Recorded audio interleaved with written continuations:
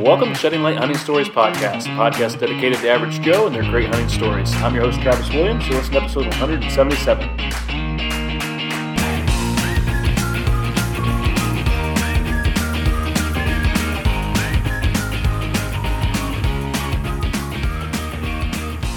Hey guys, welcome to the show. It has been a hot minute since our last episode. Took a long break there and didn't quit or give up. That's still not in my mindset. I still want to keep doing this, but every so often it's just good to take a long break and kind of let the fire get stoked again inside, so I can hit it hard. And I got some guests lined up for the next few weeks, and so my goal, I'm not setting any lofty goals this year of one episode a week or anything like that, just trying to be consistent, hopefully one every other week at least, maybe have back-to-back weeks. We'll see how it goes.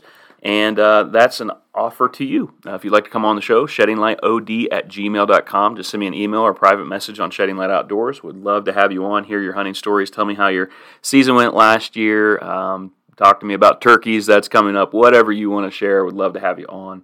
But I'll give you a quick update on some things going on here in Southeast Ohio, and then we'll jump right in with our guests. A few weeks ago, went to the bow shop and was getting excited for the Winter League. Every year, the local bow shop, it's a 30-yard indoor range. They set up 3D targets, and they do a winter shoot. And it's just a lot of fun, Tuesdays and Thursdays. And there's a lot of guys that come to that. And I got to talking to the owner, and he's like, you know what, I don't think we're going to do that. I think we're just going to do money shoots on Friday. And we're not going to do that because it was a lot of work, a lot of effort, and we didn't make a lot of money off of it. And so that kind of popped an idea into my head. I called my buddy Nate Root. If you guys remember, Nate and I met last year at the Winter League, became buddies, and started talking about how can we do something. Nate had this idea of like having guys over to his basement to shoot or something like this, but kind of pairing a Bible study with it. I thought that's a great idea. We tried in May. Too many guys were out turkey hunting, doing other things. It didn't work out. So whenever I found this out, I called Nate and I said, what if we pitch the idea to the owner and see if we can come in on like a Tuesday night and do something? And the owner loved it. He's a Christian guy. And so that's where Bows and Bibles came from. So we started this thing called Bows and Bibles 2 Tuesday nights ago. And we just kind of promoted it, said, hey, we're going to do a shoot. We're going to do talk about what does it mean to be a man of integrity, use some biblical examples, and then the rest of the time we're going to have just a fun, friendly competition. And the first week, 12 guys showed up. Last week, 13, and it's just been a lot of fun. Just trying to get to make connections, get to know guys. I'm not trying not to preach too hard. I'm trying to make it be more of a discussion, talk about integrity, and it's been really cool. Really enjoyed that. And that kind of leads into today's guest. I was thinking about guys I could invite, guys that I know, and a local guy that I had on the podcast all way back in, I think it was February 2nd, 2020, I had Jesse Roush on. Local guy. This is episode 54 if you want to go back. And Jesse came on and we talked about the 14-year wait. And quite an awesome episode. If you want to go back and listen, it's really neat. You can kind of get more of Jesse's background. But had him on, and I've kept up to date with him a little bit. But, we cross paths in circles. We've worked on different committees and stuff in town. And Jesse's a guy that's really passionate about bettering the community, bettering the environment around him. He does a yearly thing at our local lake where he gets volunteers to pick up stuff. He's also created this hunting forum and has a group of guys there from Ohio that are passionate about it. And I thought, I'll give this guy an invite. And his response back to me I thought was really interesting. He came right out and just said, hey, I appreciate the invite. I love shooting my bow. He goes, as for the other part, he goes, my wife's a Catholic, but I'm agnostic. I kind of have gone back and forth. And if you'd like to have me on your podcast again, I'd love to just kind of share where I'm at. It might be helpful. I'm not against faith. In fact, maybe some things I say could help people. And so I thought that could be an interesting angle. Definitely, and it absolutely was. Really appreciate Jesse and his respect that he shows. And so we get into this interview and went over to his house last night and had a great time. I got to get an update on his farm, hear about his daughter's most exciting hunt from the ground. We talk about food plots, and Jesse just kind of nerds out on that stuff like big time, like what he does on the land and those kind of things. And then we kind of transition into this conversation. about where he's at with his faith and his journey. And I just appreciate the fact that he's willing to dialogue, and I try to be open and dialogue with him. So I have some thoughts on that at the end, and maybe share a few things. But without further ado, we're just going to jump right in. It's a fun episode. Hope that you enjoy it. Here's Jesse Roush. All right, well, I am back in a familiar basement. It's been a long time since I've been here. You've done some remodeling, but I'm happy to be with my local friend here, Jesse Roush. How you doing, man? I'm good. I appreciate you coming over to see me again, especially now that I'm not embarrassed with my messy basement. Oh, man. I liked it. Now, did you have more mounts down here before? Yes, a lot of unhung mounts were sitting on the old couch right there. I remember that, yep. Yeah, they are now in my workshop, which is on the other side of the wall from where we're sitting right now. Okay, maybe we should have recorded in there. It's a disaster because all the cleanliness that you see here is also in the workshop. My wife would kill me if I took you in there. Yeah. I was thinking, I don't know, I should have looked it up. I don't remember what episode, but it was one of the early ones, I think in the first year or so that you came on. And so give us a little update. Tell us a little bit about who you are for guys that didn't listen to that way back then. Yeah, so same basement, probably 4-ish years apart. And certainly a lot's changed. We've added another child. So I had our youngest turned 1 yesterday. Oh, wow.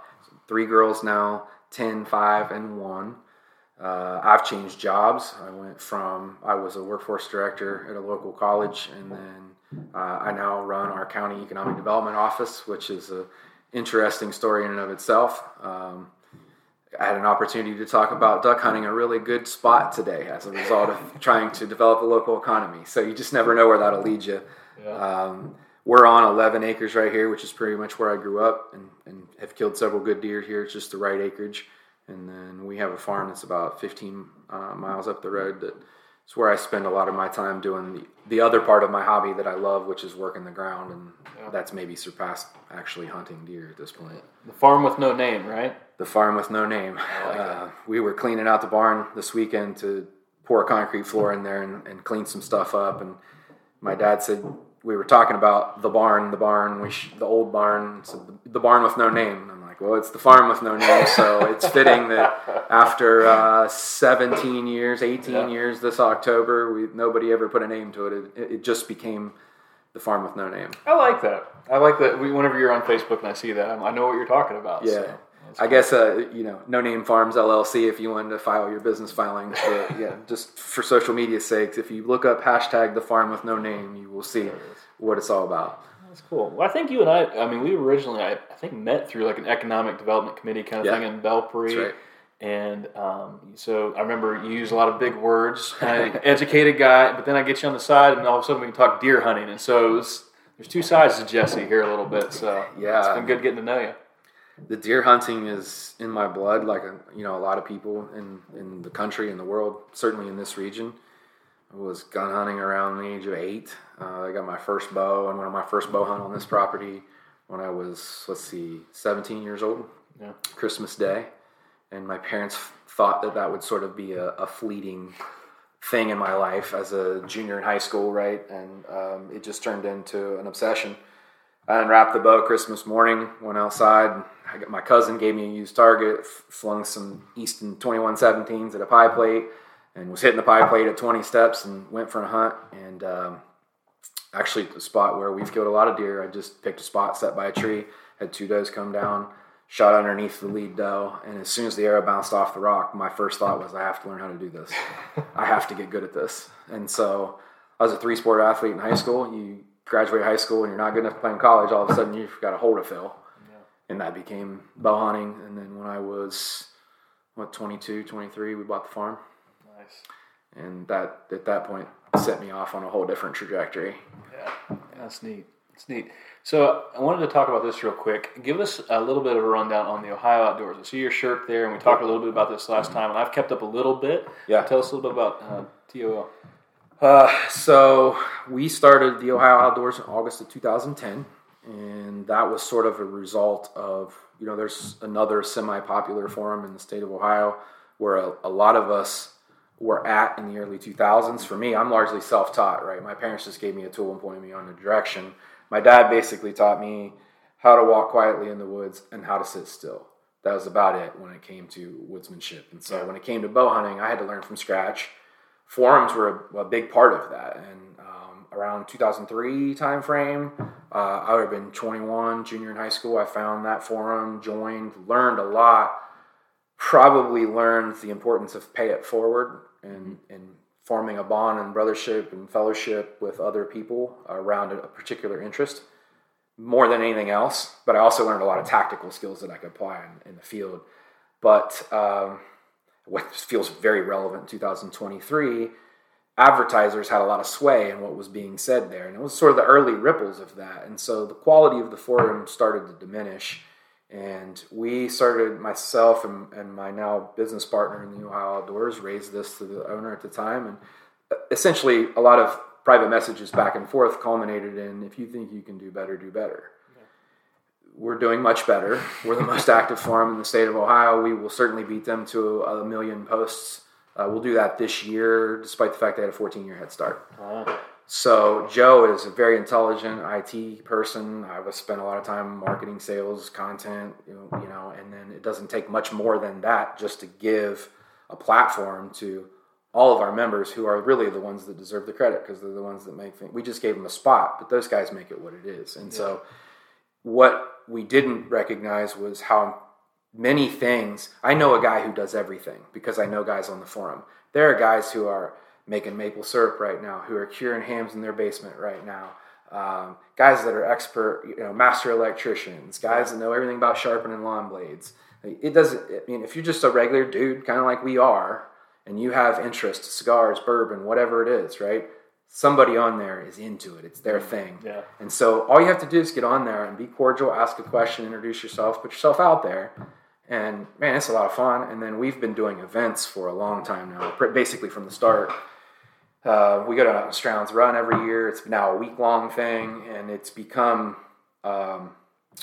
it's a men's group, right? It's fellowship and brotherhood. We call it the brotherhood, and we really mean it. Some of us don't. I don't actually have a real brother, a blood brother. Yeah, I have some really close friends that I've met over the years, and then most of them are members of this forum, right? That's cool. So that's. You guys just went to Salt Fork recently, right? Yeah, we did a muzzleloader hunt up there. I want to just put this out there that I love the guys from the hunting public, but we were doing it before they were doing it. Oh, okay. So right, yeah. I love those guys, but I think they make more money though. They make way more money. They do it way better than me than we do their content. I love it. I love watching it. However, you're the OG though. We have some OG pictures from a trip to AEP that shows that the internet could pull together a lot of people to do deer drives for muzzleloader season. So yeah, we went to Salt Fork, had maybe around 20 guys all over.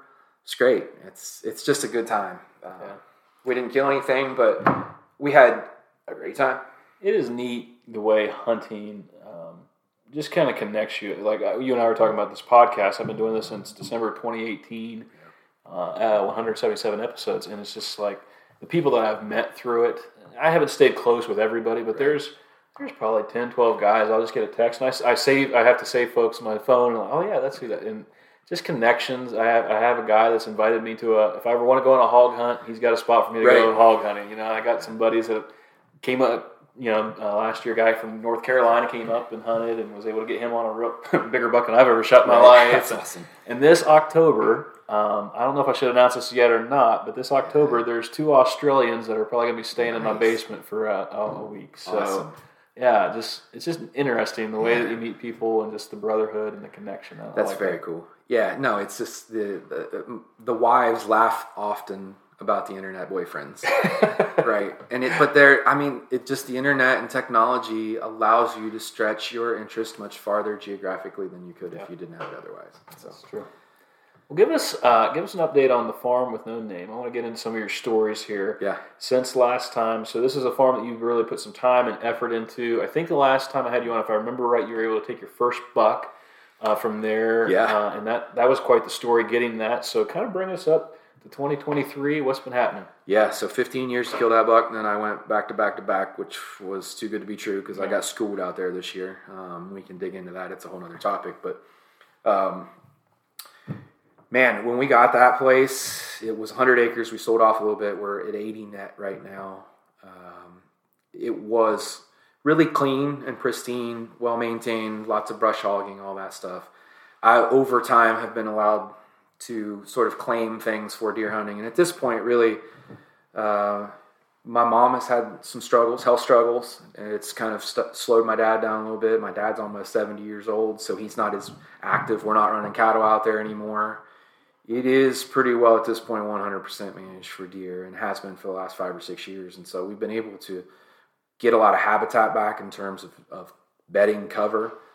Places that would have been mowed like your yard now are I would consider classic CRP, right? It's grasses and small pine trees and locusts, all that good stuff we like to see. Some of it's south-facing. I'm sorry. That's probably where we suffer the most. Yeah.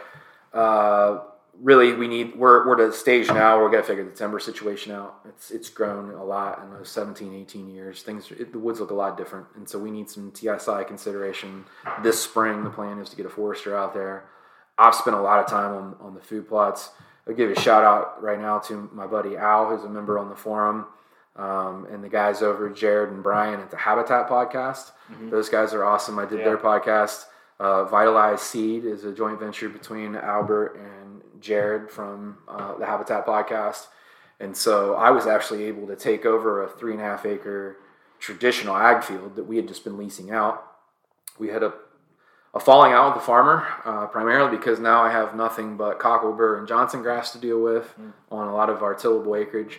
So I have an invasive battle on my hand right now as much as anything, but we've really been able to craft and create structure and food in a way that I always hoped that we would be able to do. It hasn't quite been the jury experience that I thought it might be. It's not that easy, despite the way they make it look. Just throw some seed out and the 180s start showing up, right? I have grown some of the most beautiful turnip plots you could ever imagine in that creek bottom, and I have never once seen a mature buck in daylight standing there chomping on a turnip. Mm-hmm. And so I've had to learn by trial and error, right?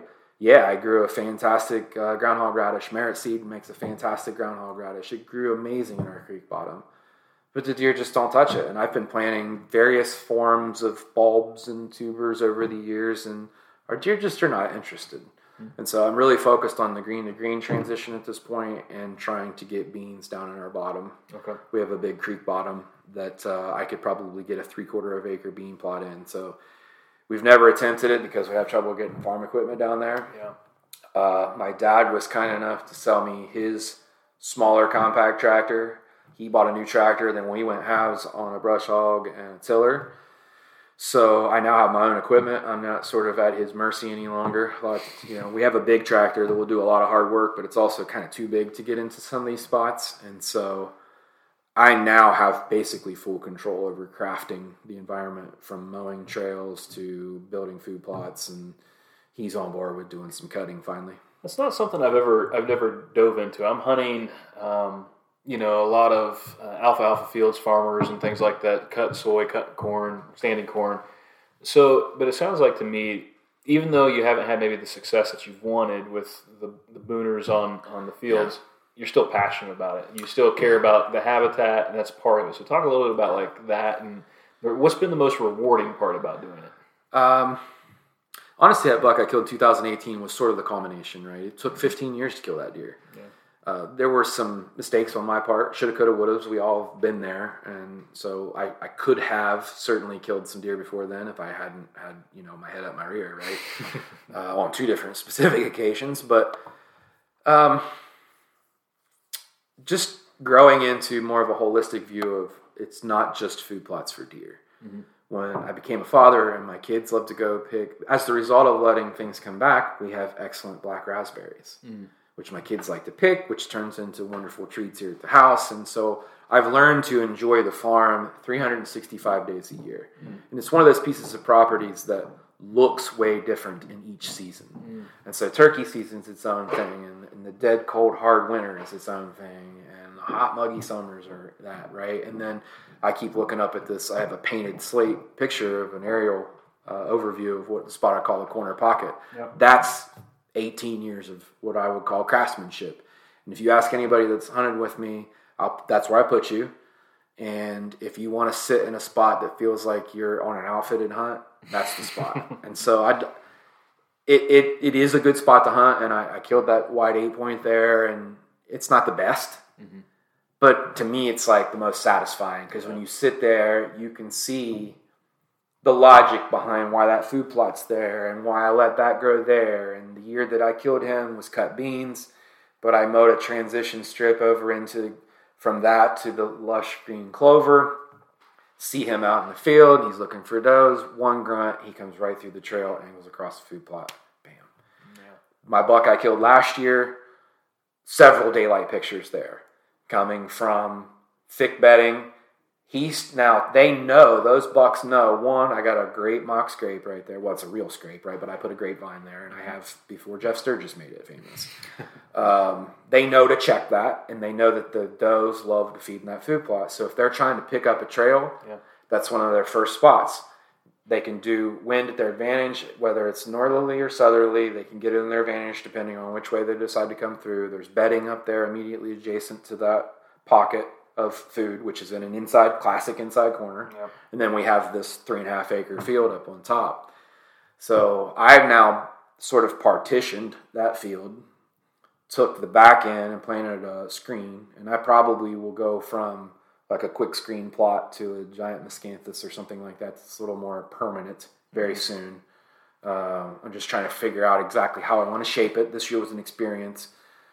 We had a guy drill some clover in on all of the fields, but the cocklebur and the Johnson grass really took over. I think we can mow and maybe get the clover back on the south side. Yeah. If we can, I'll try to nurture the clover. If we can't, I'm very close to reaching out and getting somebody that'll come in and plant in a proper way. That's why we don't have a farmer on there anymore because things got a little out of hand. Okay. We have a guy down the road that's more into regenerative practices and says he would use a cover plot and all that stuff. And if I help him fight the invasives, if we could reclaim it, that's probably the next strategy. Nice. Let's get into, I want to dive into some specific stories with the Farm with No Name or with any other farm that has a name. So let's dive into the last few years. I know that you've probably got some stories up your sleeve with the kids, your oldest daughter. So some of those stories, what kind of rises, since we've met, what stories kind of rise to the top for you? I got to tell the story from this year because as a father, it makes me as proud as I could have imagined being of another human being. So, my daughter is 10. Cadence is 10. She would have been 9 when she killed her deer this year, which would have been number 5 or 6, second buck. She killed her first one when she was 6. She's the oldest. She's grown up around it the longest. My wife was on a pretty impressive streak of her own. She killed 17 deer in a row, 17 seasons in a row had killed a deer. She's now since retired because I got my hands full with kids, so we're just going to put that one on the shelf. But Cadence has always kind of taken to it, and she's very competitive. She's kind of got my competitive spirit about her a little bit, and so she finds the challenge in motivating, right? Mm-hmm. She likes to get out there and shoot and see how good a group she can get, and so from the start, like this has been a real thing for her, and I'm hoping it'll carry through. But I will admit to doing it the way most of us do it, right? Golden acorns in a blind. It's effective, and it is what it is. And Ohio is basically all that now, which is kind of why the Farm with No Name is struggling. Yeah. Ironically, she killed her buck this year on the Farm with No Name. This is her second deer off of it. She killed her first buck off of it last year. 3 bucks and 2 does. She killed a buck off of it last year, which was her first deer ever. And we did it the classic way, right? We put corn down. This year, she said, I want to go on a real hunt. Is the way she framed it. I said, okay, what's the real hunt look like? No blind, no corn. Oh. Now, this is a 9-year-old girl telling me that's what a real hunt constitutes. And I said, I'm in. Let's do it. So we waited on the right weather. We caught a really nice day. One thing about our farm is if you don't understand thermals, you will learn about them very quickly. That wind direction on the Weather Channel or Deercast or whatever it is doesn't mean a daggone thing until you get down in and hunt some of these spots. 17, 18 years of doing that allows me to understand when's a good time to get into spots. And so, a lot of times I'll teach you hunt high in the morning, hunt low in the evening. But we were going to have what I call like a vacuum kind of day. No real wind, an immediate sunshine, warm and south, it's just going to suck up like somebody turned on an exhaust hood. And that's exactly what we got. So we hunted down on the intersection of the trail. The farm basically has two main hollers. I'm sitting here with a sticker on my glass that says up the holler. So you got a north-south running holler we call the Pond Holler. And then we have an east-west drainage, which is one of the main tributaries to a local small river. Okay. And it runs east-west. And it's almost exactly right with cardinal directions. And so it makes a big T. Okay. We were hunting on what would be the southeast side of the T, okay, in that little part of the pie right there. There's a cluster of trees that I knew we could get down on the ground, 3 or 4 of them we could hide. We still took the tripod or the field pod. We have a Caldwell field pod, put it on there. I just sat down right next to her, or right behind her, basically behind the tree, but where I could peek between her and see the trail. And I've been getting a lot of daylight pictures of good bucks there, and it was November 3rd, 4th time frame, first week of November by and large, and I've been getting a fair amount. So I figured we would see something, and it was a little slow early on, and then it's getting cold. We had to be out by, I think, 12 to go to a basketball game. Okay. So around like 9:50, it's like, okay, we'll leave at 10. As soon as I say that, I hear a deer walking. And she's never really had an opportunity to see a deer interact with a call. Mm-hmm. Well, he stops, looks, he's trying to figure out, he keeps walking. I hit him again with the grunt call, and I get him to stop and kind of turn and angle his body. And then he just stands there for a little bit. And he was already kind of past us a little bit. And I'm like, well, it's all right. But I could see my breath going straight up, right? So I'm like, we have basically everything to our advantage right now because he doesn't really know where it came from. And there's no way he's going to get our wind. Yeah. So I waited for him to kind of turn and look over his other shoulder again, like he was going to go back the way that he was already headed. And as soon as he did that, I just real light gunned it again. And he just turned around and walked straight off the hill and actually backtracked his way back up the hollow so that he could make the clean creek crossing rather than go through all the brush. Interesting. Yeah, okay. so he took the easy way. Yeah. Came right across the creek, but rather than continue down the trail, he knew enough to turn and face us straight quartering on as soon as he got the edge of the brush. Mm. I have a nice little pocket in there. We're going to try to put some fruit trees in and put a small... It makes a perfect spot for a ground blind like that, for those kind of days. And he was on us immediately. How far away? 17 yards. Okay.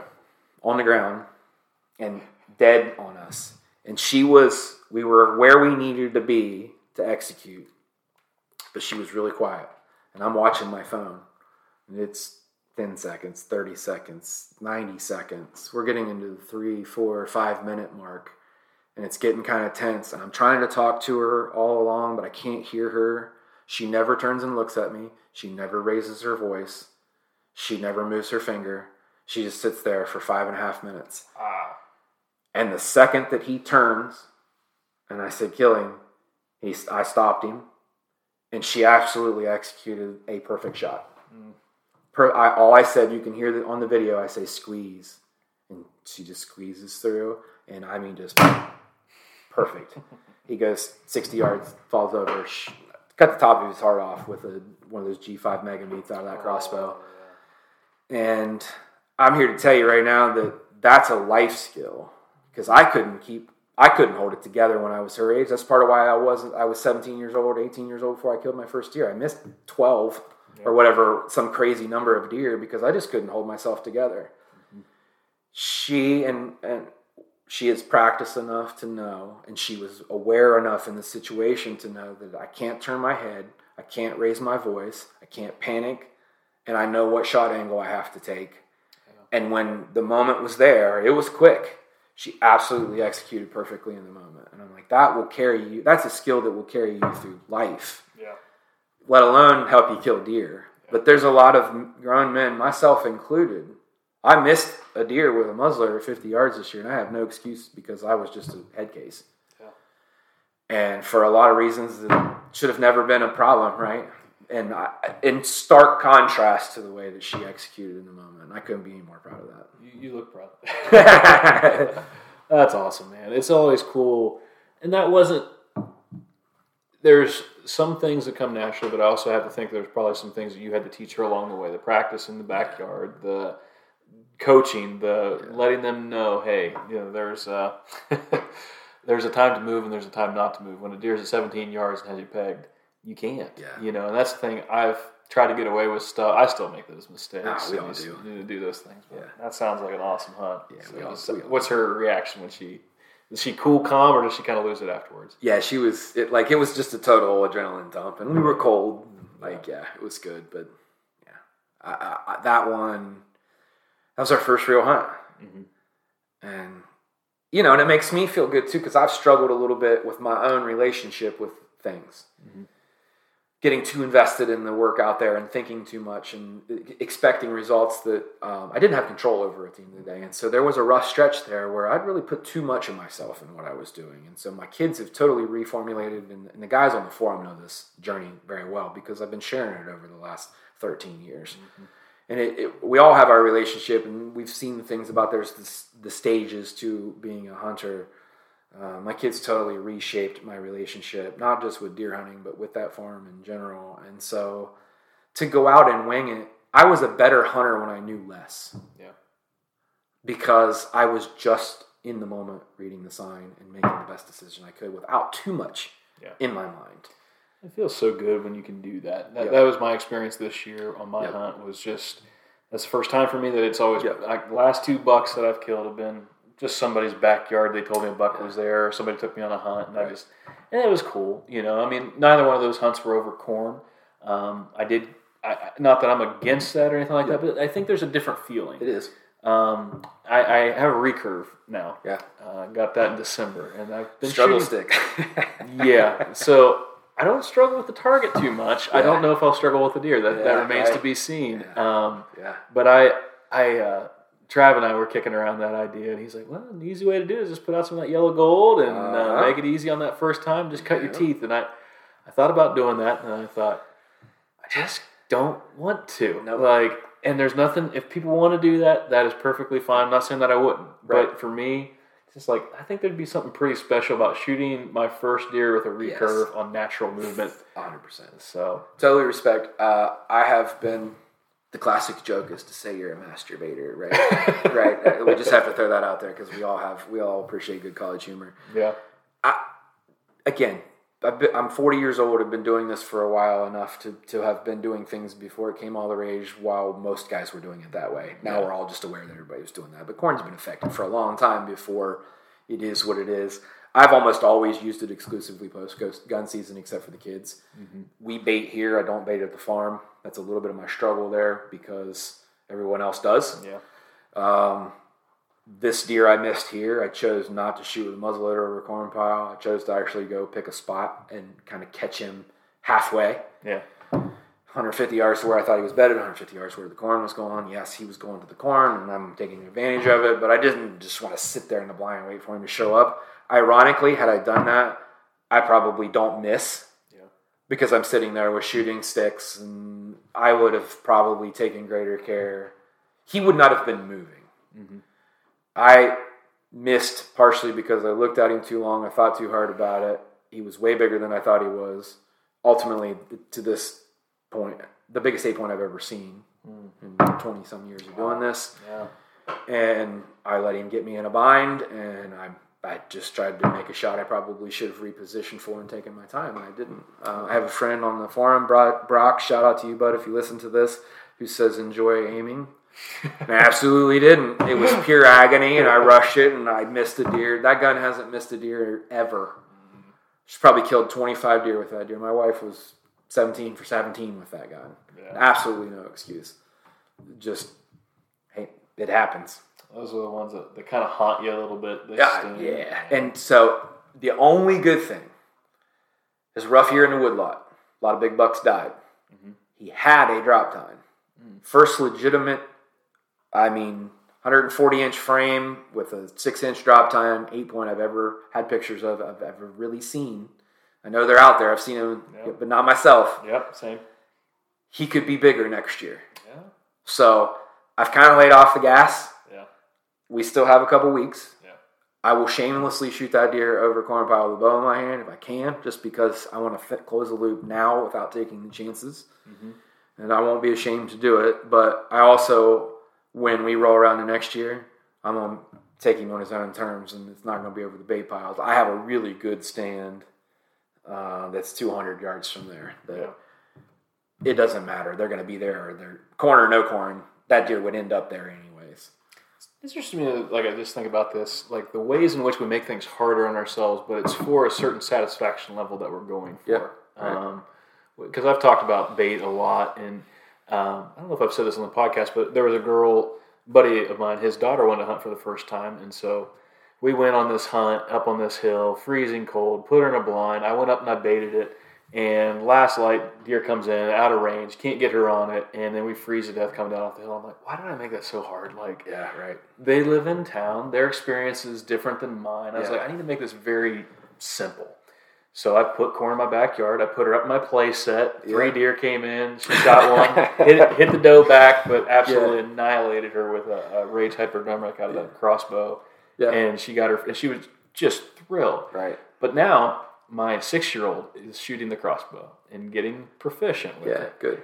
But I'm just at this point where I'm like, I cannot put her in that play set and have her kill a deer in her backyard. I cannot let that be her first deer for her. Yep. It's fine for the other girl. It's a different situation. But and I just thought, like, I don't know why I'm like that. Why do I want to make it harder? Yeah. But there's that reward for me, that for her, the memory. I want it to be in the woods, not in the kid's play set. Right. You know. So it's, I don't know. It's just interesting to me the way that we set limits, we set boundaries. Yeah. But usually it's because we want it to be a certain way. Yeah, I mean, there's a couple guys. There's an OG that comes to mind. His name was Hoot Gibson. Hoot did it the hard way. Mm-hmm. Sticks and sinew and string and rocks and turkey feathers, and it's, to this day, one of the most impressive things that I've witnessed. Brock, that I've mentioned. Jamie's the same way. Those guys are really good. Brian Boarhead is his name on there. He just built a beautiful set of arrows. He's still out there banging it out, slugging it out with a stick in his hand, trying to get it done the hard way. And I have a tremendous amount of respect for those guys. There's a tinge of me that wants to do that. A guy from way back in the day that most guys won't remember, it was Malskinner. We called him Molly for short. He actually gave me an antler-tipped recurve that was custom built for him. And I'm pretty sure it's a Black Widow. Oh, wow. And only because I was starting to show some interest in wanting to do it the hard way, right? And it is supremely satisfying to fling arrows out of that thing, but I'm obsessed with the precision of a compound bow. Yeah. And not to the point that I'm Levi Morgan, right? I don't even really shoot in leagues anymore. I don't have a lot of time. I shoot a lot around here. I would consider myself a better than average pie plate archer, right? Yeah. I'm not really going to steal anybody's lunch money, but I can hold my own, right? Shooting spots, and there's just something about that precision and the constant tinkering, and that's the other thing I love about the forum. There are guys on there that are constantly tinkering, and I don't have the new bow obsession. I've had the St. Matthews Switchback XT since 2007, nice. But continuous improvement on that bow has never stopped. That's neat. I think it's interesting just the way, like you said, guys like to tinker, guys like to get better at things that they're a part of, passionate. I want to go back to this a little bit with you keep talking about this being like a brotherhood, the Ohio Outdoors. So part of this conversation that you and I are having, we've been doing a thing we're on week 2 now, called Bows and Bibles at the Bow Shop. Bow Shop's let us come in on Tuesday nights, and we start with a little Bible thing, kind of talk about what it means to be a person of integrity. Yep. And then we did a 3-spot shoot the first time, and then you mentioned the pie plate. We literally had a pie plate shoot last night. So there was a plate, and then we had a cup and a Dixie cup. And, man, it was just fun. We're starting to get to know each other a little bit better. But talk a little bit about the importance for you of just kind of that group. And, I mean, you've already kind of hit on this a little bit, but I think we can get a little bit deeper on it. But kind of touch on that a little bit. Yeah, so, I mean, a lot of this is embedded in a little bit of what I reached out to you to talk about. I guess I want to start with a couple of disclaimers because I definitely want to dig into that. I recognize the value in your mission and being faith-based in what you're teaching because I recognize the value in fellowship and brotherhood. there are a lot of people that probably presume I am a Christian, and I'm somewhat agnostic. I'm kind of one of those really in the middle, still figuring out, even at 40 years old, where I fall in this spectrum. My grandfather was a preacher. I'm no stranger to the word and having been around it. My wife was raised Catholic, but we didn't go to church a lot when I was growing up, and so we were always sort of encouraged to sort it out and think through it ourselves. And I've just never been someone who's really taking that full leap of faith question, right? But I've always recognized the value in being a good human being and have good Christian principles, and I support those things. I 100% support what you're teaching and what you're trying to accomplish with your podcast. We're trying to do the same thing for, as I affectionately say, the degenerates and so on and so forth through the Ohio Outdoors. Yeah. There are a lot of men of very strong faith there. Some of my best friends are men of faith, and we have this conversation, and there's a lot of encouragement for me to shape my thinking. And there are guys that are just very much in line where I'm at, where we're just sort of in the middle. What we're lacking for us right now is this bond and brotherhood and fellowship and things to coalesce around and support, which is, I think, the basis of a lot of faith in the community that's built around the church. And so we have a very, very similar thing to that, sort of absent than the Bible portion of your Bows to Bibles, right? We've bonded around the Bows portion, accomplishing almost all of the same good human, good principle-based things that matter for men and friendship, fellowship, etc., in just a different take. Yeah. And so don't hear a lot of people really professing my position, which is why I say I'm still not sure whether it's something I should be proud of or I should, but it's always a continual thing of work in process, right? And so I would not consider myself a denier. I would not consider myself a believer. I'm somewhere in this middle space. But I think I've somewhat stayed there because I figured out this bond and fellowship with my brothers of the bow, and I do teach my kids. My wife is raising my kids Catholic.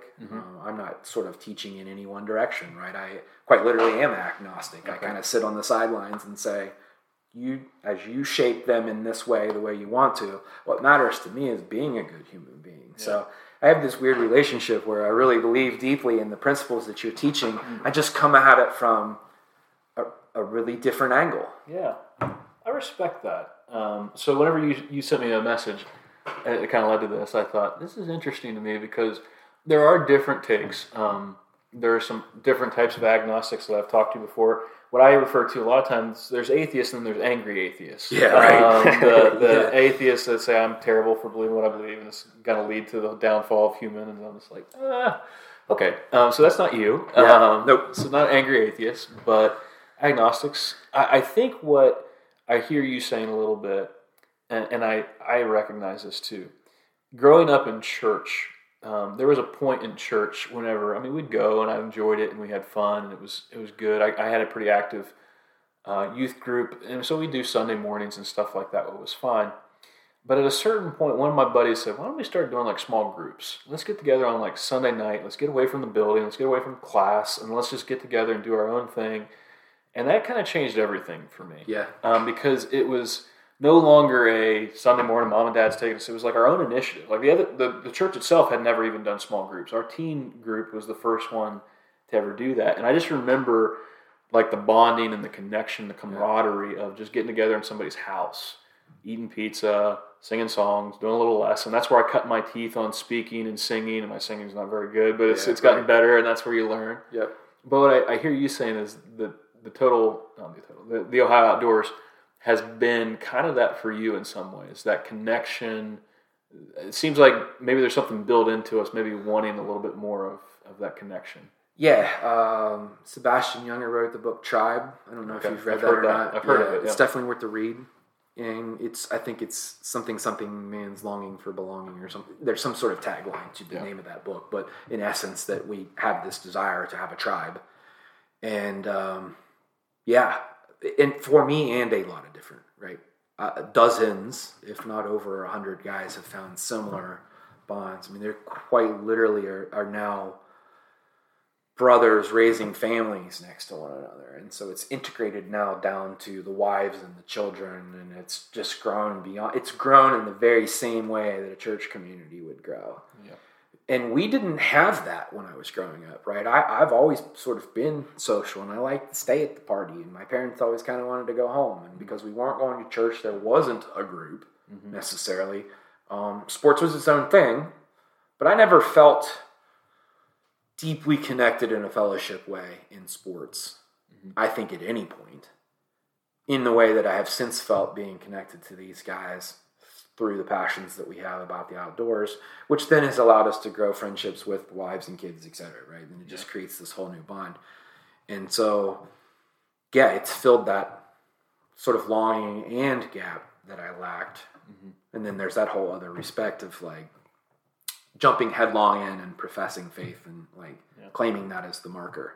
Yeah. Whereas like, intrinsically I feel that very much.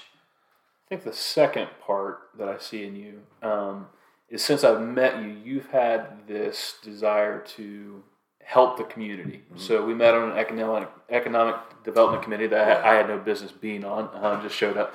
But no, you did. But don't sell yourself short. Yeah. But it was just one of those things where it was a place to try and better the community. We're researching, thinking about ways to do that. Now your job is part of that. Yeah. And so I see those two things, which are supposed to be part of churches, but aren't always. Sometimes it's just a Sunday morning gathering. People don't get into each other's lives. We're supposed to be doing good things. The Bible tells us that. But sometimes we get so preoccupied with ourselves that we don't, much like the farm with no name, we don't cultivate anything. We just hope that the world's a better place, and we end up with weeds that aren't beneficial to what we're going for. So I don't know. So I see that in you too, which I think is a really good thing. Yeah. This is the hippie woo-woo stuff, right? It's the karmic conversation about I have a deeply held belief that our intent on this earth is to leave it better than we found it, which, is a Christian principle with many different stories, right? And so I believe in the teaching, but I just believe in it more from practice, right? I see do unto others as you would have undone to yourself, or, I'm not quite verbatim there, but I'm close, right? Yeah. That's real. There's real energy in that. Now that's that far hippie, witch doctor stuff. But I really, truly believe in my soul that you get out of life what you put into it. And I've experienced that in a totally different way after losing my job in the oil field after 10 years, and being forced to recreate my career path. At a time where I just became a father, I was already questioning, what am I doing with my career trajectory? Do I really want to do this forever? Who and what am I working for? That I had the opportunity to take jobs that showed me that I could work for my community. Yeah. And I could leave it better than I found it, which was, one of my dad's primary teachings. Again, that didn't happen on Sunday. That was just an everyday thing, which was taught to him by his father, who I was hoping that I had a book for you, but my grandfather, Herbert L. Rausch Sr., wrote a book called Jesus Loves Me. I mean, he's a published author, and so that was some of my influence, really, growing up. We had things called meetings, where it was really just the family getting together to do those things. And my grandpa was big on helping the community. That's something that I definitely saw when I was growing up. And so when I had the opportunity then to turn my career that direction, it was an instant satisfaction. Yeah. And the fact that, let's be honest, we're in the house I grew up in. My wife's family's been here since the 1800s. My family's been in the Appalachian region for a long time. We're 2 miles from the schools I went to. I'm not going anywhere. Mm-hmm. I better work towards leaving my community better than I found it while I can on behalf of my 3 kids, because I can't complain if I don't do anything about it. And then I happen to find myself in this position where every day I have an opportunity to make a difference and leave it better than I found it. And you're doing the same thing, right? And this community is full of people, but we don't have enough. Yeah. And I don't necessarily care if a person comes at it through the lens of the Bible or just being a good human being. Mm-hmm. Leave it better than you found it. Find a place to leverage your talent, skills, and resources and make a difference. Yeah. Yeah, I can connect with you on that point. I think it's whatever your angle, I think it's good to come at it that way, to look at it and say, okay, what am I going to leave this as? I think sometimes within churches, what I've seen is sometimes churches can get so inward focused that they don't look outward. And that's something we've pushed in our church to be like, wait a second, this is not... our steeple fell down that we had one time. And I noticed, I was like, whenever it fell down, I got up the next Sunday and I said, "That you guys noticed that steeple was pointed up, which is good. That's where our focus needs to be. Yeah. But when it fell down, it pointed toward the city of Belpre." And I was like, I think that's also where we need to have some focus too. Like it's a finger kind of like, hey, there's this entire town right here. You're on the outskirts of. Yeah. What can we do here? And we might have different motivations behind that, but we share that commonality. So let me ask you a question, just out of curiosity. Well, first off, we skipped one question. Yeah. Define agnostic, because I think there's some guys that might not know exactly what that is. Yes. So define that, and then I'll have a couple questions to kind of close out with. For me, I'm going to define it through my lens. And I've obviously Googled it and asked Mr. Webster what the technical definition is. What am I? Yeah. Where do I fall on this spectrum? I have always sort of ebbed and flowed from what I would say the direct middle of being a believer and a denier. Mm-hmm. I've been in this middle space. I've always sort of trended towards the believer side. Okay. Right? I've never really went the denier side. Okay.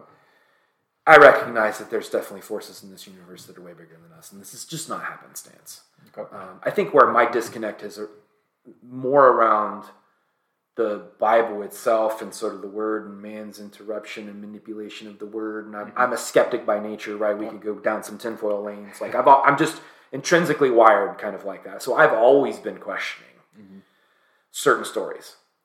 I never believed in Santa Claus. And I'm not trying to be facetious here or make light of anything. Yeah. But that I say that to say that that's how I've always been wired. Yeah. Question things. I've always been very questioning, and which is why today my job is to solve problems. Yeah. Because I'm very good at asking questions and flipping over the rocks and figuring things out.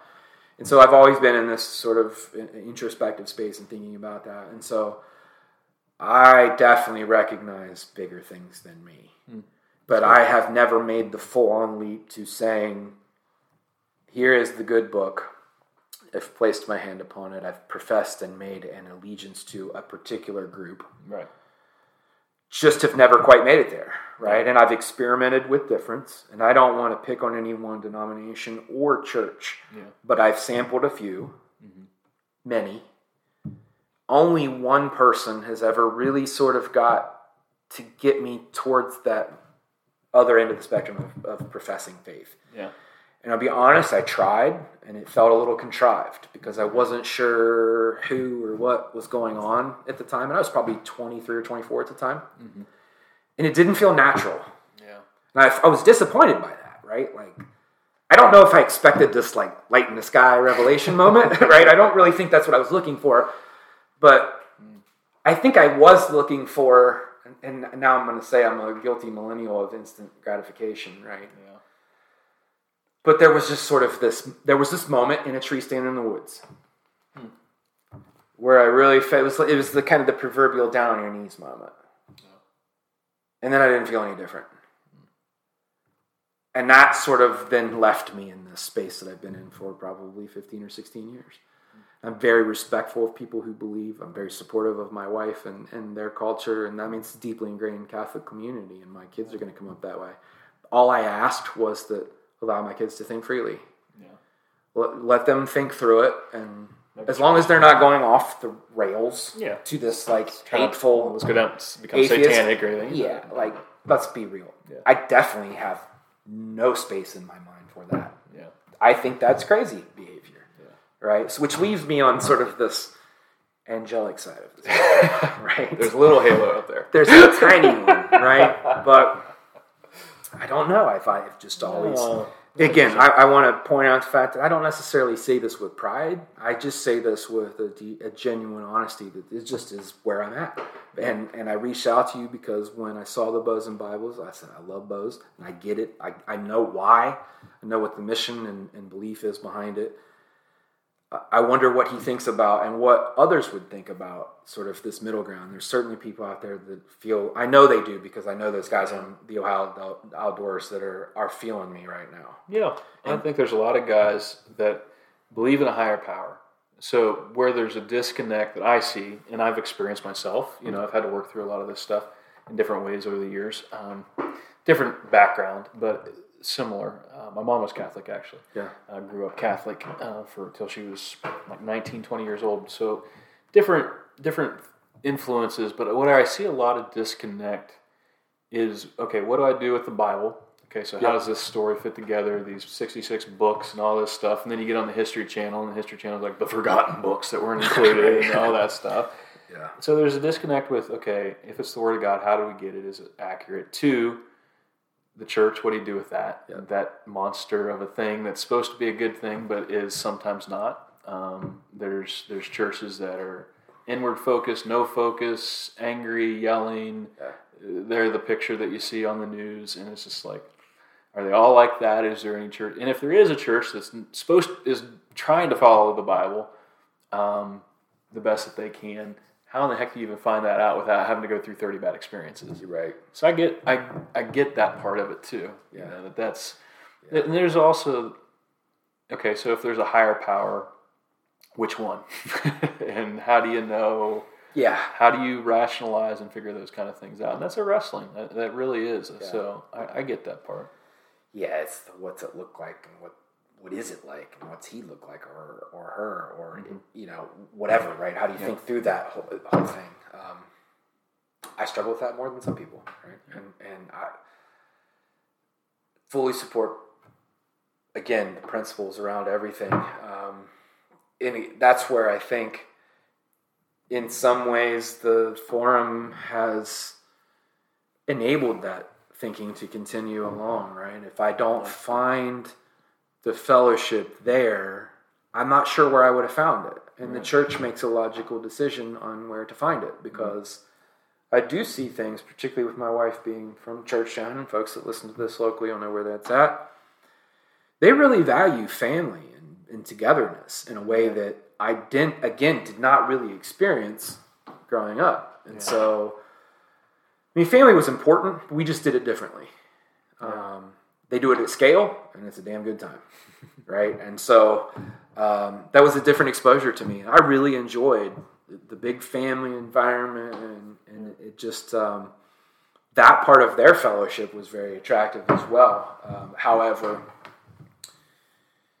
no one would have converted me in a Catholic church. That's all I'm saying. Yeah, I understand. Right? I understand that. It would take it's going to take a little bit. Yeah. And well, I didn't expect to convert you in one podcast, so I have to come back. Good, pressure's on. Good. No, Jesse, seriously, I appreciate your heart being willing to have a conversation. And I think we're all at different points. I even think people who are in faith are at different points. Yeah. We all have this lofty idea of somebody being like a monk or Mother Teresa or some sort of holy. And I just look back on my life and the things that have happened that have caused me to question or to search. Yep. Losing loved ones, things like that. That'll definitely make you do some introspective reflection. And I think as long as we keep progressing on the journey, we keep learning. It's interesting. The other thing, you talked about that come to Jesus moment around the tree stand kind of thing. Like, my wife is very much an intellectual. Yeah. So for me, it was very emotional. I'm an emotional guy. So I just remember there was this guy that spoke, and I remember I had believed for a while, but I was also kind of afraid of hell. So there was those two factors going whenever I was 11.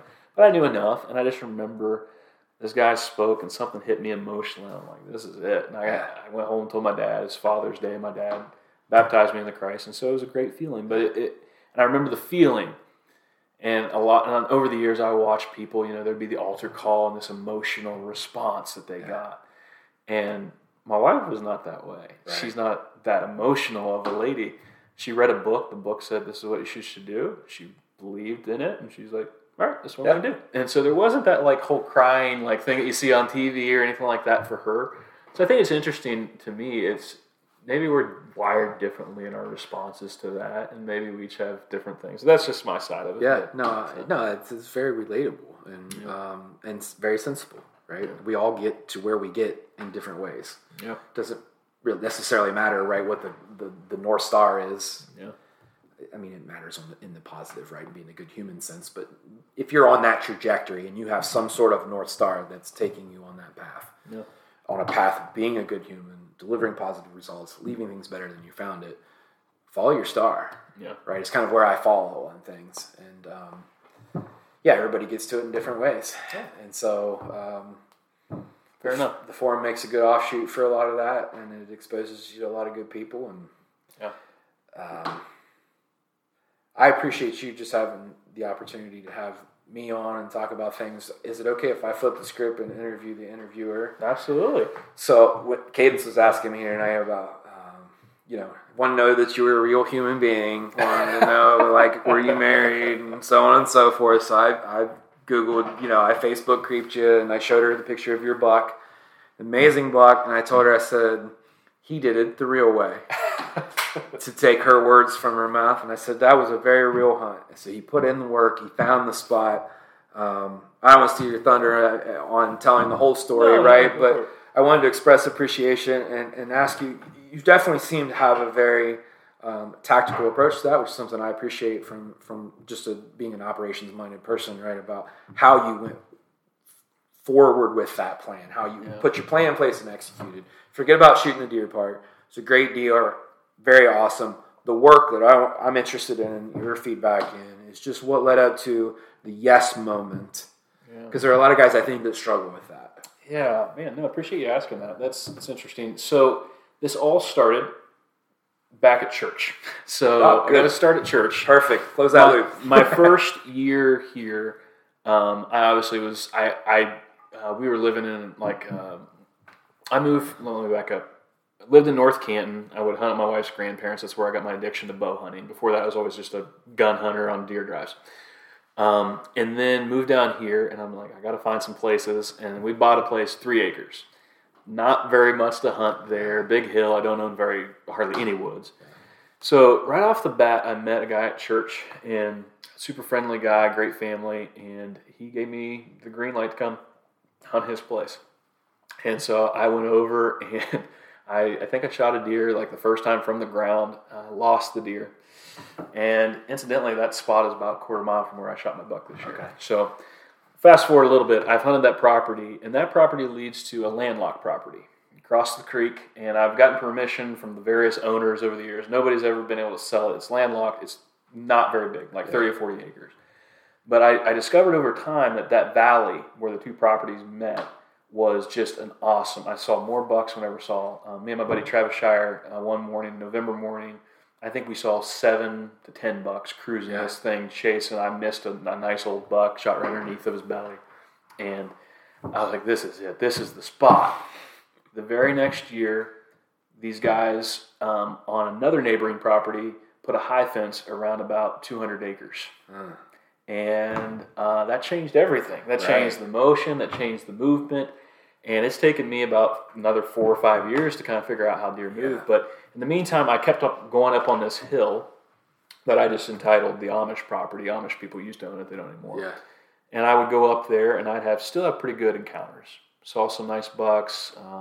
Shot a buck in muzzleloader season there 2 years ago. Shot a buck, thought I killed it, hit him low. I think that was 2 years ago too. Yeah, same year. And so whenever I shot that buck that I hit low with my bow, I grunted him in. I was so jacked. He wasn't very big at all, but I grunted, rattled, and this buck came up, and I was just like, there he is, and I drew, and it was like 15 yards chip shot, and I just held too low. I thought I smoked him. I did the celebration, called buddies, and then I jumped him. Where I jumped him, I got permission from the next property over to go and track that deer. Yeah. That's a funny little side story. I tracked that deer for a little while. I realized I needed to get permission, and so I backed out, called these people. I couldn't get a hold of them. And so I'm like, I got to drive over there. I was like, I got to get permission to go further and see if he's over there tomorrow. So on my way out my road, I'm driving and not paying attention the way that I should, and all of a sudden an 8-point buck comes across, and I absolutely smashed it with my CRV. Didn't find that buck, and the next day I didn't find the other buck. Man. But what that did was it at least gave me a connection to this landowner. I've gone back now, I think it was 3 years in the making, trying to get permission to turkey hunt. And I met the wife one time, and she didn't seem overly happy that I was there. Maybe it was just the day, I don't know. But I've just kind of gotten the cold shoulder. I'm like, okay, I'm never going to be able to hunt that property. So I dropped it until this year, end of October. I was coming into October, and I was just middle. I think it was middle of October. I thought, I don't think I've ever asked them if I could hunt. Maybe I just sent them a message. Yeah. Found them on Facebook, sent them a message, and they said, nobody's hunting it. Yeah, you can hunt it this year. You can be, and if you see anybody, tell them they're not allowed to be there. Best case scenario. So that's what it was. Yeah. And so I don't know that it was just a property led to a property that led to me eventually being like, hey, you need to keep asking. Yeah. I mean, what's the worst they can do? It's a no if you don't ask. Exactly. So they eventually said yes. I realized that the one side of the property that I was on, by hanging a cell cam there, got so much traffic. Guy drove his dune buggy up it, squirrel hunters, dogs running out. I'm like, this is not good. So on a whim, on it was November 2nd, I was like, I'm going to go over scout this other side, see what it's like. And I found 12 scrapes. Yeah. Scrape after scrape after scrape leading down this ridge, and this ridge leads to a spot nobody can hunt. Yeah. And I'm just like, I got to hunt at this in the morning. Right. Like this scrape, I don't know a lot about scrape hunting. I just know that it kind of dries up a little bit during the rut because they start focusing on the does. I'm like, this is November 3rd. I've got to get in here. And he came in, and that was it. So that's awesome.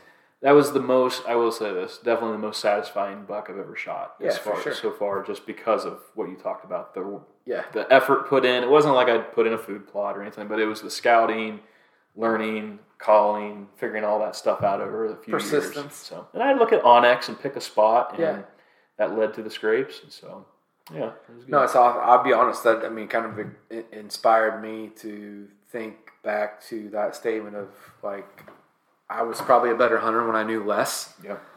I think very much about exploring the woods here and the opportunities. And one of the guys that was at the Bows to Bibles the other night lives very close to here. We know a lot of the same deer. We're staring at a shed. Yeah. I have the shed from 4.5. He has the shed from. My opinion is that's 3.5 shed. He has 4.5 antlers. They think maybe he's a little older, but I think they've had longer.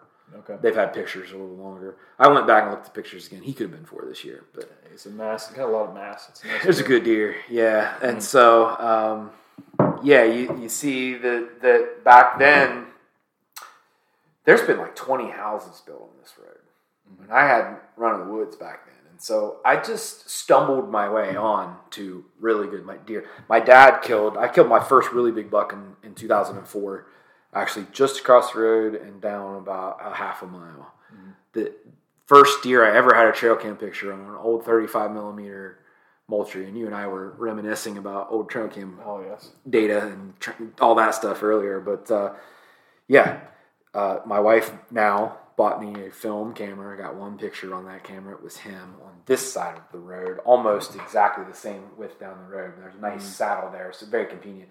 There's now houses in the middle of it, right? So, over the years, this has just been a good spot. When I could roam more, I was just hunting fresh sign, and it was just a little easier. So when I saw you kind of go in fresh, but with awareness, right, and a knowledge of the ground and past experience, and you put that together with technology through Onyx Maps, and you made a very smart real-time decision. I was like, man, I kind of miss doing that, and that's what I got with Cadence. Yeah, sort of to circle back and close that loop too. It felt really good. I know it was just a small block, but it was like in the back of my mind, like we just made a call. And it worked, and that's the way it used to be when I didn't have too much to think about.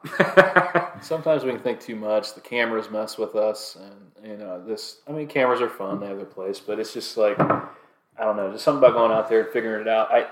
The doe I shot this year was another one of those stories where I sent out letters, got permission on one major farm, and I've hunted it a few times and just struck out last year, struck out. But I noted what the does did, and this year I went over and I was going to hunt this spot, but there was deer already out in the field. Right. So I was like, I'm going to slide down this spot. They sometimes come down there, and sure enough, shot a doe from the ground and got my meat in the freezer early on. So it's rewarding, and I'm leaning more and more toward like continuing that style. Yeah. Just reading the sign. I now know in my mind, I talked to my buddy Trav the other day about this. I'm really excited for next year. I got exclusive permission on the property where I shot my buck. I've already asked for next year. Awesome. They're like, yeah, you can have run of the mill. I'm like, Good. perfect. And the bucks that are on camera there are phenomenal. Some of the biggest I've had. So it's just like, I've got some spots and I'm excited about it. So it's a good thing. So yeah, it feels satisfying to know kind of ahead of time where you think you're going to go instead of always worrying in the moment. And it could all fall apart. Yeah, right. It could all fall apart. You know, somebody can put in a high fence. Yeah, or, true. I still have to make the shot. But, let's be real. Corn piles has totally changed the nature of hunting around our farm. Yep. Just surrounded by it. Back in the day, 2005, 6, 7 time frame, pressure wasn't nearly what it was. We've had some leasing. Everybody piles corn on the ground. It changes the way deer move. Ohio has been for a long time famous for big bucks. Mm-hmm. We're now famous for baiting and killing big bucks. That's true. If you listen to a variety of the podcasts out there, everybody knows you can pile corn in Ohio, and that's just the way we do business these days. And everybody can say what they want to say about it. There's no denying, no matter which side of the spectrum you're on and what your opinion is about it, that it's changed the landscape. Oh, for sure. Definitely has.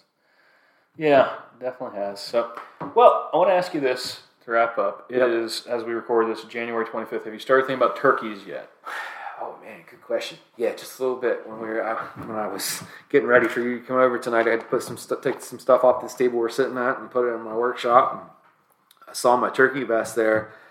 Man, turkeys have kind of grown on me over the years, and I missed out a lot because no one in my family turkey hunts. So I'm definitely a late bloomer in that regard. Yeah, same. Got a pretty good property for it. It's good for deer. It's also very good for turkey.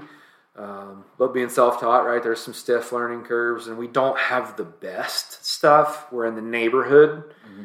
So we had some difficulties in terms of like strut zones and places they really want to be and roost trees. A lot of our good roost trees are on the peripheral of the property, so we lose a lot of pitch and birds to other properties. And I'm impatient as all get out. If I can sit in a tree stand all fall holding my bow nice and still, when spring comes, I'm running and gunning. There is no sit and wait. Yeah. I don't hunt turkeys from a blind. I don't hunt turkeys past 10 o'clock if they're not gobbling. I'm just one of those guys. And so, over the years, I picked up a little Stevens 410 that is fun. And I bought some I love that thing. I have the same one. Yeah, I bought some of the good shells, the TSS for them, and it doesn't beat you down or drag it around. And there's just something about being in the woods in the spring. So, it's already on my mind. I got a diaphragm and calling the console of the truck went in there last weekend, so I'm the weird guy in traffic calling up turkeys. Last year I was doing elk calls that way, but I need to get that. Yeah, that'll get your attention too. That's awesome, man. Well, Jesse, I enjoyed the conversation, hearing about what's going on with the farm and some of the hunts and getting the kids involved. And thanks for being open with the conversation. And thanks for having me over, man. I enjoyed it. Thank you for having me on. My parting message would just be for people to think about being a good human being, right? Think about why you do it. Leave it better than you found it. And as long as your North Star is on target, we'll all be in a better position. Absolutely. One last thing. Tell guys where they can check out the Ohio Outdoors. Yeah. So, unfortunately, community guidelines being what they are, our Instagram is in jail right now. You can find us on The Ohio Outdoors. If you @ The Ohio Outdoors on Facebook, you can find us. Google theohiooutdoors.com. You will find us there. We've got about 7 podcasts actually on YouTube. Again, you can look up our YouTube. As I told Travis before we started, told you that I don't enjoy being a producer, so you've now got the hard job. I like being a guest a whole lot better. So if you guys want to listen to those, that's great. We would love certainly to have new members. Like I said, if you got an interest of any sort, you can get an answer there. This is a really fun time of year because guys are doing all the cabin fever things. So if you're into prepping and homesteading and all of that, there's a lot to learn right now. Awesome, man. Go check that out. Jesse, thanks, man. Appreciate it. Appreciate you. Thank you.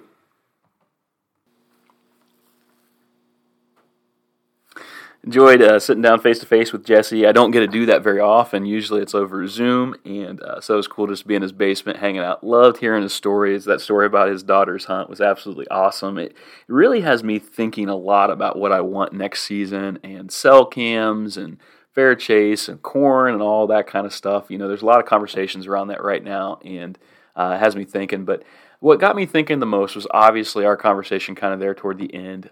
In fact, part of the initiation of this podcast was Jesse kind of bringing that up. And I just want to first say I really appreciate his angle on that.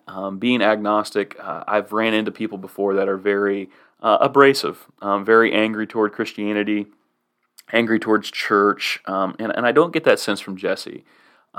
He was respectful, and I thought it was a really good conversation. I was trying not to pull too hard or push too hard. I wanted to hear his side, and I think that's an important thing to do when we're in conversations like that, is to try and find common ground. And Jesse and I definitely have common ground in two main areas. We have common ground in the need for community.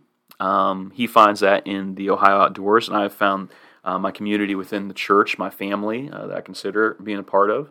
And then the other part is just leaving the world a better place than you found it. And I think that is definitely a principle that I look at, and I think, okay, what can I do to bless others? That's the language that I use because I've been blessed, tremendously blessed by God. And so, and that's maybe where we kind of take our split. And I don't see Jesse being anti-Christian. I think he's on a path, and we're all on a path.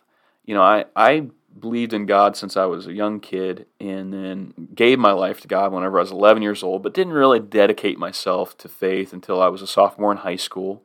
And then over the years, I mean, I've had ups and downs, in and outs, moments where I'm a Christian, but maybe I'm not living like it. I've had moments where what people would call hypocrisy. I've lived that way at times. But in recent years, I've kind of dedicated myself to what I believe is what God would want me to do, and so we're all on a path. What I appreciate about Jesse, and what I want to share with you, this verse popped in my mind, Psalm 14:1. From David, he says, "The fool says in his heart, there is no God." David doesn't hold any punches. He says, the fool says there is no God. And so what I appreciate about Jesse is that he's not a fool. He recognizes that there definitely has to be some sort of higher power. He's just unsure about it. And in a lot of ways, I get that. I think there's a lot of guys that listen to this podcast potentially that maybe you're in the same boat. You go to the woods because you know that it connects you with a higher power, but how in the world do you decide what that actually is? How do you know what that is? Churches make that a little complicated sometimes. Also, do you follow the Bible? Do you follow the Quran? Do you follow the Book of Mormon? Which one's right? And so I think that's why some people just, it all must be right. But then whenever you get to look in, you're like, well, they contradict each other. So they can't all be right. We have to kind of look and use our minds to think. And so this is where I come at. If you believe that there is a God, I think that that's a good first step. I think that's a good direction to go in. What I would do if I was in Jesse's shoes and encourage Jesse or anybody listening is, if there is a God and he was detailed enough to make this world and powerful enough to make this world, ask this question: would that God not want to let me know a little bit about who he is? If he is a he, would he not find some way to communicate with us his creation? If the world is designed for humans and life to live in, and somebody created that, why would they, I'm just thinking rationally, why would they set it into existence and then just back away and watch it implode in the way that it has? You also have to ask questions like, okay, where does good and evil come from? There are good things. There are really good things that happen. There's also things that happen and you're like, man, that could not have been chance. We've talked about those things on the podcast. So if those things are happening, maybe the thing to ask is, okay, if there is a God, how would he have revealed himself? And second, if there is a higher power and he can hear you, then maybe you might just ask a prayer.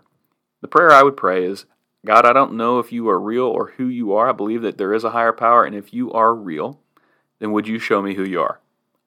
If I'm supposed to know more than just believing that you exist, if I'm supposed to take some other steps, I'm not asking for some emotional experience, some crazy fall down on my knees, although that could happen. I believe those things can happen. I'm not discounting that. But like Jesse said, it's not. There's never been one moment that's just kind of pulled him. But maybe it's a slowly taking steps in that direction. Maybe there's a come to moment Jesus moment kind of thing that happens. But I just encourage you, if that's where you are, there's nothing wrong with throwing up a Hail Mary.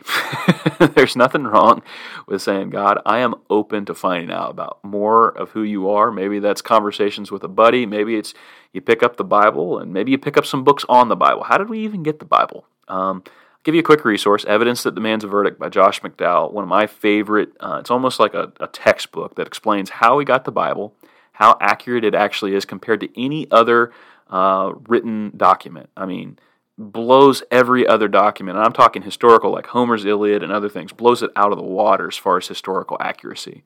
So check that out. And that's all I'm going to say about it at this point. You guys know where I stand. You know what my thoughts are on the rest of that. But it's not my goal to try and like force you or pull you into that. I don't think I can. I think for a person to come to belief in God, God has to be involved in it. So if that's where you are, maybe just start with that prayer. Start with a prayer and ask God to kind of give you some direction, and then maybe find some buddies to dialogue with and talk to and that do believe or have some sort of belief and go from there. Guys, I want to thank you so much for coming back for another episode. I hope to have more in the near future. If you would like to come on the show, send me an email at sheddinglightod@gmail.com or send a private message to Shedding Light Outdoors. Would love to have you on. Season is wrapping up here in Ohio pretty quickly. I'm actually thinking about one more hunt, trying to get a doe with my recurve bow. So hoping that can happen. Don't know if it'll happen. If it doesn't, I'll be ready for next year. But that's the game plan. Hope you're doing well wherever you are. Hope that you come back next time. And until then, I'd encourage you to shed the light.